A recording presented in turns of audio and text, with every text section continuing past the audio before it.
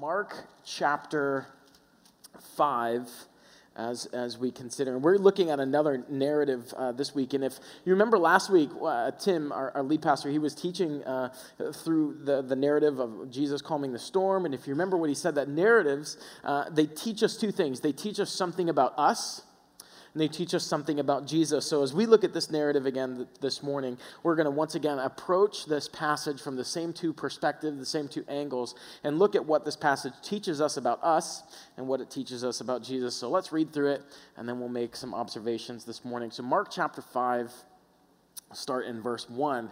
They, that's Jesus and his followers, the disciples, they came to the other side of the sea, to the country of the Gerasenes. And when Jesus had stepped out of the boat, immediately there met him out of the tombs a man with an unclean spirit.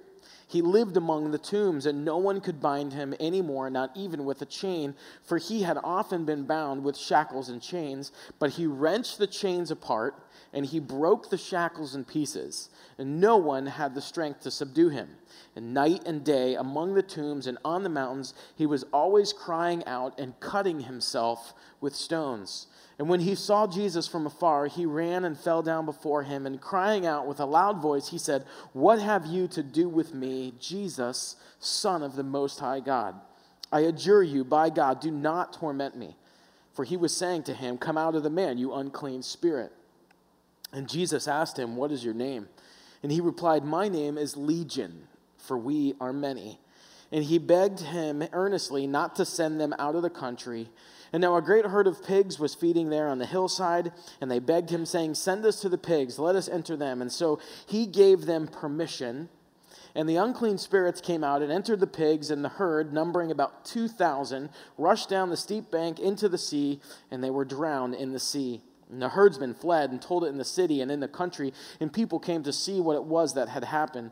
And they came to Jesus and saw the demon-possessed man, the one who had had the legion, sitting there clothed and in his right mind, and they were afraid. And those who had seen it described to them what had happened to the demon-possessed man and to the pigs, and they began to beg Jesus to depart from their region. As he was getting into the boat, the man who had been possessed with demons begged him that he might be with him. And he did not permit him, but Jesus said to the man, he said, Go home to your friends and tell them how much the Lord has done for you and how he's had mercy on you." And he went away and he began to proclaim in the Decapolis how much Jesus had done for him, and everyone marveled. Let's pray and ask God to help us with this morning. Father God, we thank you for your word. God, I thank you for the truth about what you say about your word, that when it goes out, it doesn't return void. And God, I know that promise is not based on anything that I might do. God, this morning it's based only on the power of your Spirit, and God, just the effective power of your word that works in our lives and in our hearts. So God, I pray that you would remove distractions in our place and God, in our minds and in our hearts, God, that we'd be able to clearly hear from you this morning. God, I'm always painfully aware of my need for your help in this, and so God, I just pray that you would, Holy Spirit, I pray that you would God, just speak to us this morning. God, we want to hear from you so that our hearts and our affection and our love for you might be stirred up, God, and that we would live in a way that makes you known. Jesus, this is always only about you. It's in your name we pray. Amen. So last week we saw a major theme, and this is kind of a major theme in the book of Mark, but we saw a major theme was faith or confidence in or trust in Jesus. And that theme continues today in this section, and Mark continues to take his audience to the same question. You've heard this question as we've been working through the book of Mark, and the question is this: what are you going to do about Jesus? What are you going to do about Jesus? Who do you say that he is? It's this question of faith that kind of hangs over what Mark is bringing to his audience, to his readers. This section here, it reminds me of, remember the ESPN Strongest Man competition? So I don't know if anybody else ever watched this. I'm the only guy. That's cool. So the Strongest Man competition, where these guys from Reykjavik, Iceland, with really unpronounceable names, would move like buses. They'd pull buses around, or planes, or refrigerators or rocks, whatever. I don't know what the point exactly was. They were just kind of moving stuff. And I have no idea what these guys are doing now. They probably all formed a moving company. So they just kind of haul these big things around, right? This was some sort of competition. But the point, really, at least as far as I can figure that ESPN was showing it, is that they wanted you to marvel at the strength and the power and the ability of these people. And that's kind of what this section feels like to me. Mark is trying to get his audience, the readers, to marvel at the power of God. And what we saw last week and what we're going to see this week, and actually we'll see it next week as well, is the sovereign power of God that's on display. So last week we saw his power over nature. We see how he calms the storm. This week we see his power over evil. And next week we'll see his power over disease and death. And what Mark is doing is he's taking us to a place where our greatest fears are being challenged by and overcome by God's greatest power. That intersection, and when that happens in our life, that's kind of like an incubator for our faith. But the thing about us is that we spend so much of our lives trying to avoid those areas. We want to avoid pain, we want to avoid suffering, we want to avoid loss, we want to avoid the places we're afraid. But it's in those intersections where we do feel pain, where we do suffer loss, where we are afraid, and where our faith grows. We see the power of God intersect in those places. Those are the places where our confidence in God and who he is and what he's able to do grows best. Faith grows where the powerful word of God is heard and takes root and grows. A lot of commentators say that these narratives are specifically placed where they are in Mark, right after the parable of the sower, to try to help to kind of illustrate that parable. And if you go back to that parable of the sower, we see that the point of them is the word taking root, growing, bearing fruit, bringing life. And so in this next kind of section here, Mark is giving examples of the power of the Word of God that's spoken by Christ, spoken over storms, spoken over evil spirits, spoken over sickness. You're going to see that next week, over death. It's this faith, this confidence in Christ that drives out fear. So here's the scene. And as we look at this, I want you to really kind of engage your imagination, so you put yourself in the story, so it's not just something that maybe you heard once upon a time in Sunday school. It's not just a kind of a flannel graph, memory back there, but that you're kind of putting yourself in the story. So Jesus and his disciples, they arrive at the country of the Gerasenes. And Jesus now, this is significant because he's moved into Gentile territory. And we know that because they're raising pigs there. The Jews wouldn't have been raising pigs. And what you need to kind of picture here is the shoreline. The best we can tell, it's somewhere close to the shoreline are these tombs. And these tombs would either be in caves or they'd be hewn out of these big rocks. And that's where they would put the dead. And these particular tombs were infamous because they were the home or inhabited by an infamous demon-possessed man. And the scripture tells us that this man was utterly miserable. Verse 5 shows us what one commentator calls one of the most lamentable stories of human wretchedness in the Bible. I have this man who for years, night and day, is crying out in anguish. He lives among dead, he's isolated, he's alone, he's an outcast. But what we see in this man can also be seen in us. You see, Satan and his demons, they rebelled against the glory of God, which is why they hate humanity, because we are made in the image of God. Genesis chapter 1 tells us that. Mankind, we're made in the image of God. And what we see in the demoniac is that Satan takes great joy in debasing the image of God, in distorting the image of God, in marring the glory of God. And we see that in these three attacks here by Satan on the demoniac. There's isolation, there's violence, and there's death. We see this man alone, which is where Satan wants us, and it's where sin always seems to take us, isn't it? God exists in perfect triune community. And he created us to live in community and intimacy with him and with one another. And Satan attacks those things. And I lead a ministry called 710. It's a young adults and college students. And there's a particular pattern that unfortunately I see all the time. And the pattern always starts like this. It always starts with a person who leaves a relationship, leaves community, gets alone, leaves accountability, leaves people who love him or her, leaves truth. And it's because there's a pattern of unrepentant, habitual sin, and so that it affects their community, affects their relationships. They start to be isolated. They start to be withdrawn. And I can see it, like as clear as day, like a Mack truck coming down the road, that I know exactly where this is going. I know this is exactly where it is, because you're all the relationships that were so important to you, your small group, your community, the people who are speaking truth, the people who are loving you, and you're withdrawing from them. We see isolation. We see violence against himself. And you've seen this, maybe you've experienced this in your own life, that a pattern of destructive behaviors or attitudes in your own life that brings physical harm, brings emotional harm. Right? We see this man who lives in a world of death. I think that Satan considers this his ultimate leverage over humanity, his one trump card over humanity, which makes Christ's victory over it all the more profound, I think. Because Satan has no more leverage in the life of the sons and daughters of God, because he is a defeated foe. You can kill the body. You can kill the earth suit, but no worries. It's just a rental, right? Don't treat your body like a rental car. Some of you do. You shouldn't do that. But a few years ago, my wife and I were leading a small group out of 710, and on one night, this gal who was on our group, she came in, and she had just received a diagnosis of cancer. And in a living room full of indestructible college students, there was quite a gasp that went over, because cancer wasn't something that you would get in your 20s. Cancer is for much later in life.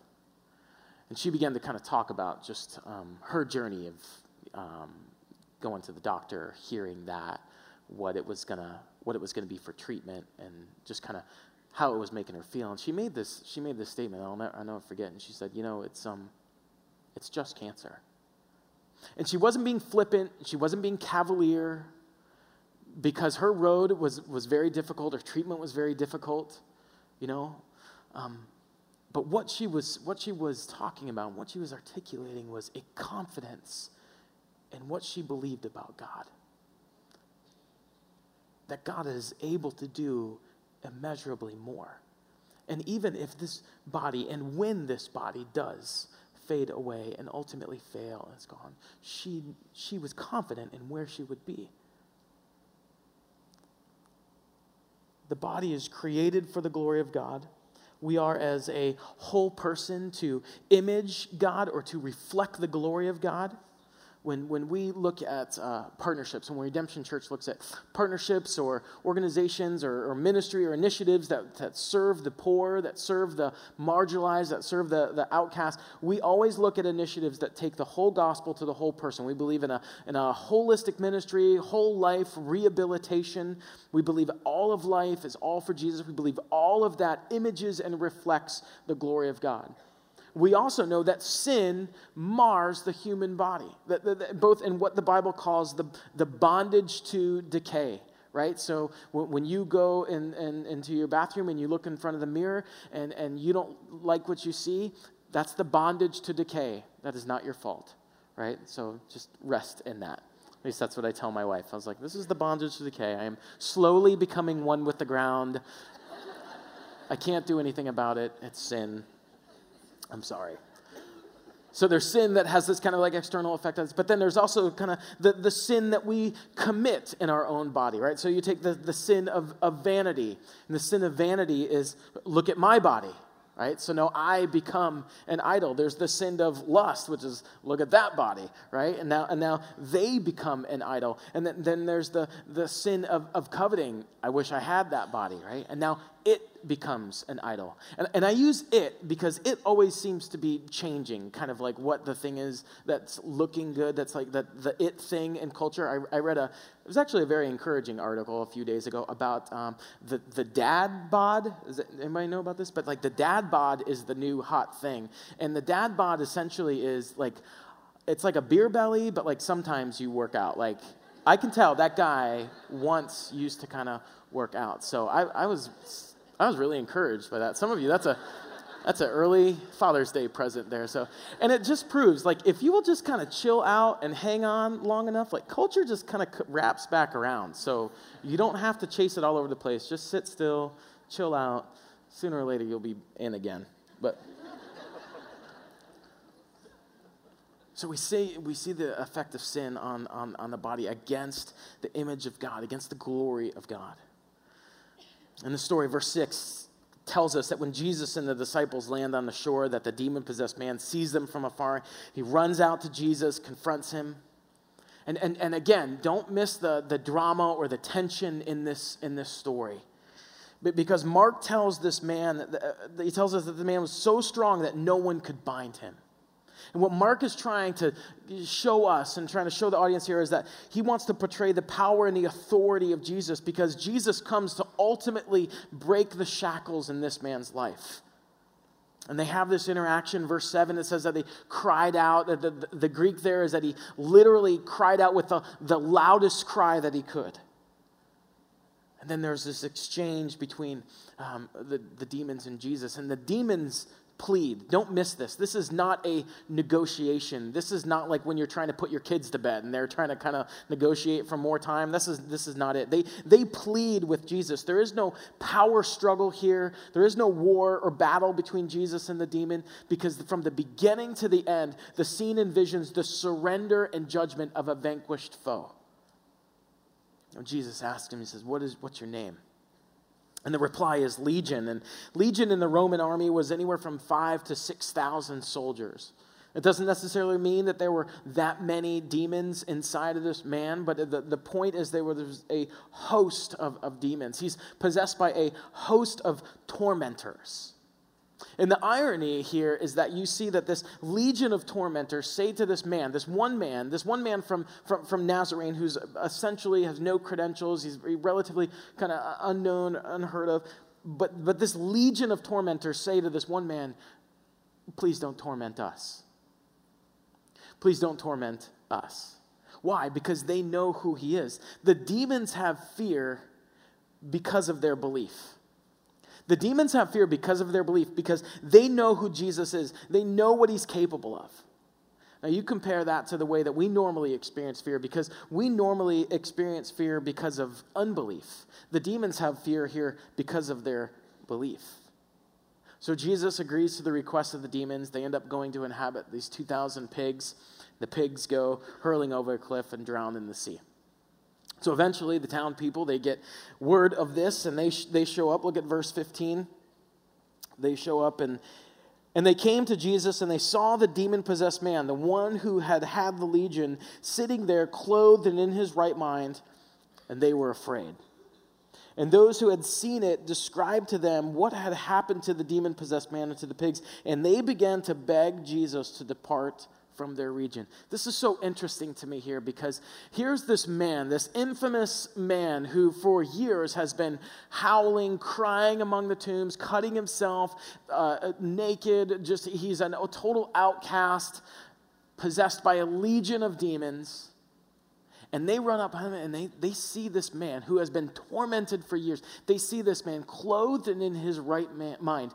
But they are more concerned about their superstitious fear that Jesus, whoever this Jesus is, he comes in and he kind of starts shaking things up, he starts changing things. They're more interested in him leaving and getting away from them than they are about the healing of this man.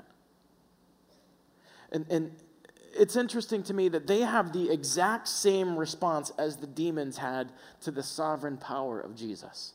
They both come to Jesus. They both react in fear, and they both plead with Jesus for him to do something. And their fear is kind of a natural response to having experienced the presence of God. We saw that with the parable of the sower, that sometimes the experience produces good fruit, but in others who see and don't perceive, or hear but don't understand, it falls on the bad soil. They hear it, they saw it in this man who's now clothed, he's in his right mind, and they're terrified, and they ask Jesus to get away from him, to leave. But this man who's sitting here, this man who's been healed, he actually wants to go away with Jesus. Notice what Jesus says to him in verse 19. He says, he did not permit him, but he said to him, go home to your friends and tell them how much the Lord has done for you and how he has had mercy on you. There's two things that we see in this man that fuel the Christian life. There's two things that should stand out to us. The first is that there is a strong desire to be with Jesus. Again, don't get so familiar with this story that you miss how beautiful the scene is. Here's this man, he's sitting at the feet of Jesus. He's clothed, he's in his right mind. Let alone, not only has he been healed, but this is probably the first conversation. This is the first just kind of proximity to people that he's had in years. And he sits at the feet of the Savior. And we see the love of Jesus for man. We see the power of Christ over evil. We see the victory of Christ over sin and death. We see the joy of fellowship with Christ. We see the intimacy of redeemed relationship. This man who for years cried day and night, cut himself alone, naked, now he sits at the feet of Jesus and he says, don't leave. Don't leave. This is the greatest thing that's ever happened to me. You're the greatest person I've ever met. Don't leave. Whatever you do, don't listen to them. Don't leave. It's two parts of the Christian life. One is sitting at the feet of Jesus, a desire to be with Jesus. If you're a follower of Jesus Christ, there should be a marked response in your life that you have a desire like this man. Knowing how broken, knowing how crushed you are. To be with Jesus. And then the second part is going to tell of who he is and what he's done. You love God, you obey God, you enjoy God, but then you go and tell, and that's exactly what the man did. You have here a man who is healed. He seems to have this righteous desire to follow after Jesus. Jesus says, I want you to stay right here. I want you to go back to your friends and your family. I want you to tell them what the Lord has done for you. Don't miss this. Don't misinterpret this, because it's not a rejection of the man to be a follower of Jesus. It's a commissioning right there as him as a missionary to his own people, because Jesus tells him literally, I want you to go to your friend's house. Go to the doorstep of your friend's house and tell him what I've done for you. And what we see here is this rich truth that where we want to be is not always the place where God wants us to be. And if that's true, you have to ask yourself the question, is there an area of my life, is there something that's particular in my life where I'm just kind of stubbornly forging ahead regardless of what God is saying to me? In fact, I haven't even considered what God's doing. And it could be a right thing, it could be a good thing. This man, what he wanted was a good thing. But that's not what God had wanted for him. And in your life, you might have a good thing that you think, well, I'm just going to go after it. I'm going to go after it. But God's closing it down. Doors aren't opening. People in your life are telling you that you shouldn't, because God is saying, I want you to stay put. I have something particular for you to do right where you are. So often when we think about being on mission or, being missional, it always evokes these images of the exotic place, the place you need the shots and the passport for, and the place that's far away and the place that's hard to get to. That's what we want, right? We want the place that's going to make for the great story. We want the great Instagram photos, right? We want that. We want the adventure of it. And I'm all for that. I think we should go to the hard places. I think we should go to the dark places and the unreached places. I'm all for that. But I think so often what God wants for us is just to do what he told this man to. Would you tell your friends what the Lord has done for you? Would you tell the people that are right in front of you? Would you tell them? I think about this all the time, because in my world, I'm always thinking like ministry stuff, mission stuff, what's out there, where can we go, how can we get there, who do we take with us, who do we partner with, what do we connect to, what work can we do, what's out there, what's exciting, what's new. I'm thinking about that all the time, and I just wonder sometimes, and I feel deeply convicted about this, if God's just sitting back and he's like, all that stuff is great, you're really busy, you're all over the place here, but you know what, the people that I've put you with, the people that live 100 steps from your door, don't know anything about me.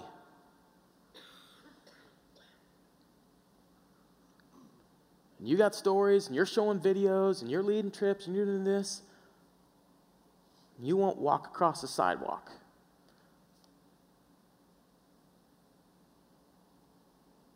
When I first started working here about 7 years ago, Tyler was leading 710. Tyler Johnson is the lead pastor over all of Redemption. And Ty was leading young adult ministry, and I just came along to kind of work alongside with him. And on Thursdays was kind of a study day for us, and we went to this bistro in Chandler. And a lot of pastors in Redemption Church do this. They'll go to like a coffee shop or a little restaurant or something like that, or a little place where they'll go study kind of off campus to try to maybe not get interrupted as much, but then also to build relationships with people that aren't like necessarily church people that maybe aren't followers of Jesus, and just kind of be out in the community, get to know these people. And so that's why we did this. And we became friends with this waitress who was at this bistro, and always had conversations with her. She knew we were pastors, and so we kind of wanted to all talk about that. And there was this one day where we were talking to her, and she said, "Yeah, my coworkers have been kind of making fun of me. They've been kind of giving me a hard time because I've been going to this psychiatrist." And she said, they're just kind of razzing me a little bit because they said, "Why would you pay somebody to tell you how to live your life?" And she said, "I don't pay him to talk to me. I pay him to listen." And we left there, and we were just saying, "Man, church, what are we doing? What are we doing? How many people has God put in your life like that you just overlook, that you run into them, you bounce off of them, you pass them all the time? They are alone. They're screaming in the graveyard for someone to tell them what the Lord has done. You work with them, you go to school with them, they live right next door to you. They're at the same place that you eat all the time. They're at the same place you go get your coffee all the time. But you got things that you want to do for God. And so you just blitz right by them. When I was thinking about this, I was thinking, I bet people are kind of getting sick and tired of hearing us say, like, "Hey, it's the small thing, it's the day in, it's the day out, it's the faithfulness in little, it's the place that God has put you, it's the little unnoticed thing, it's the humble thing, it's the small thing, it's the grinded out thing, it's the, hey, this isn't, no one's gonna notice thing, it's all of this." And you're probably getting sick of hearing us say that it's all the mundane and it's all the things you're already doing in life. That's where God wants you to be. But you know what? We can't get away from it, because it's all over the Bible. Because that's where God calls his people to. He said, "I've given you, what have I put in your hand? What have I put right in front of you? Who have I put in your life that's right there?" And it doesn't matter if nobody else notices. God says, "I notice, because that's exactly what I want for you to be doing." What Mark's audience wouldn't have missed here, and what we shouldn't miss, is the unstoppable power of Jesus. This is an incredible story. I mean, there's thousands of demons depart, and they're destroyed with a word from the Savior. Just like last week, the wind and the sea, they hush at the word of the Savior. And the presence of the Savior is not just reassuring, because there's something that's unsettling about him there. It's appropriately terrifying. There's two responses to Jesus here. There's fear and there's faith. There's fear in the Lord and there's faith in Jesus. And in chapter 4, if you remember, the disciples, they asked this question, "Who is this?" And that question seems to be getting asked a lot in Mark, right? Like, who is this teacher? Who is this? Who comes to see? Who is this? And it gets an answer here. Jesus is the mighty conqueror of demons, and he's the Son of the Most High God. The people in these stories, are just like us, because the people in these stories, they have no power to deal with the issues in these stories. And faith reminds us of, and it gives us confidence in the ability of God to deal with things in life where we have no ability. Faith reminds us of, and it gives us confidence in the ability of God to deal with things in life where we have no ability. Do not fear, only believe. So often our fear in life comes from our belief that we are actually sovereign over certain parts of our life. There's a quote that says that idolatry is the victory of inferior fears. Idolatry is the victory of inferior fears. So if you take things like the idols of safety and security and comfort, there's an inferior fear that those things can be attacked and lost, and they become idols because we feel like we can actually protect them and control that. Like safety is in our control, or security is in our control, or our comfort is in our control, and so we leverage everything to protect those idols. But what Jesus does is he comes on the scene and he presents a loss of these inferior fears. The townspeople, they show up not with a holy fear, but with this kind of superstitious fear that, like, hey man, you got to get out of here because you're rattling cages. You shouldn't be rattling. And this presents huge threats to our safety and our security, and we don't understand what's going on, but we just are not comfortable with it. And so you got to get out of here. And it's the same thing with us.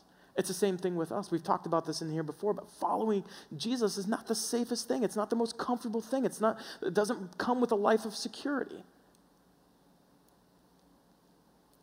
So we've seen what the story kind of teaches us about us. We see us in the story. So as we close, what does the story teach us about Jesus? Our tendency in these narratives and in these stories is to hear it and only think that Jesus is a fixer-upper of people, right? That if you come to him, he'll clean you up, he'll get you clothed, he'll give you your life back, he'll make things better for you. He'll come to him with whatever problem you have, and he'll make it right. He'll solve it. That if you got low self-esteem, that he'll show you how much he loves you. If you have addiction, he'll release you from bondage. And all of that's true, as long as you're okay with it not being instantaneous. Christ is the liberator. He brings freedom. That's true. But he's so much more. Salvation is not simply about healing your hurts. It's that, but it's so much more.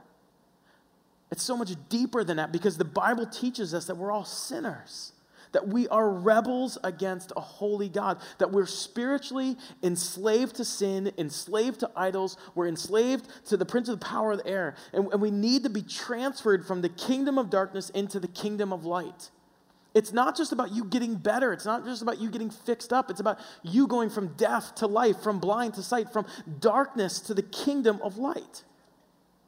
So what is it about Jesus where he can forgive and restore this man? What's so unique about him? What gives him the right? What gives him the power? Here's what it is. At the end of Jesus' life, we see him stripped naked, bound in shackles as a prisoner.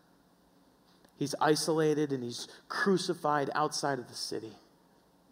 He's shouting incomprehensible things as he's torn apart and ripped to shreds on the cruelest, most horrific form of Roman torture, the cross. And as he's murdered, he will cry out to God so that those who made him an outcast might be forgiven and brought near. This is why. This is how. This is how the demons are ultimately dealt with.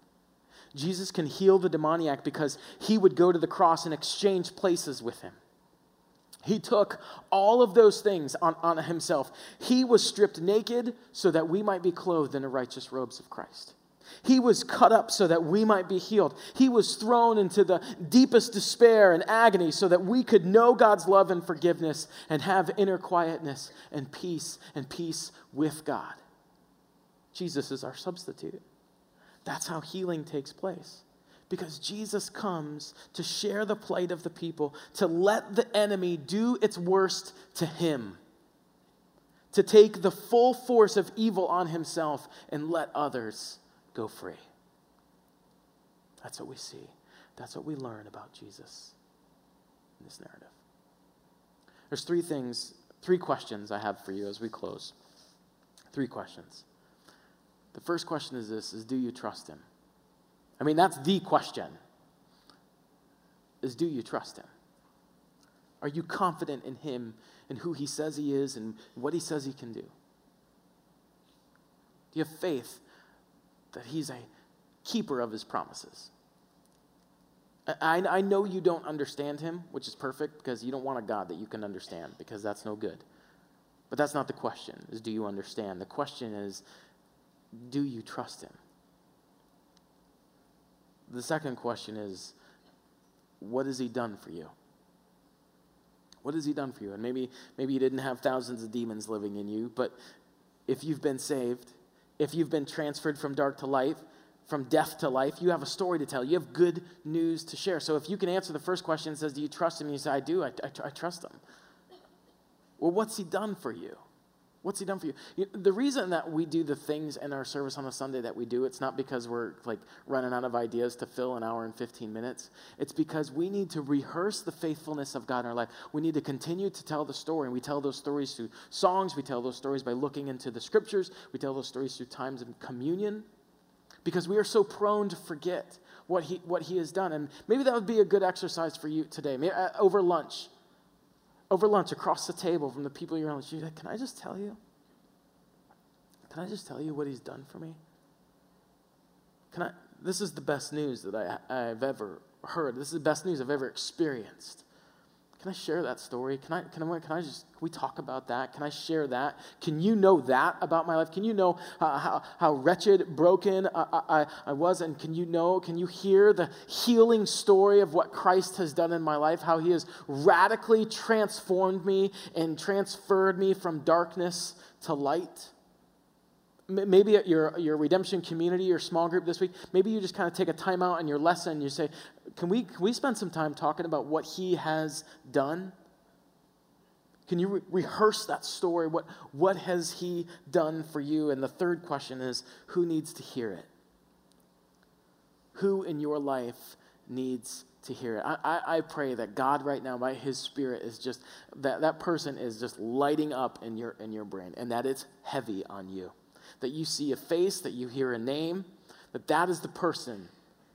And it's the person that God has just put right in front of you. Who needs to hear? And if you can answer those first two questions, do you trust him? And you can rehearse what he's done for you, and you put that stack over here, and you put your stack of excuses of why the person who needs to hear hasn't heard yet or doesn't hear from you.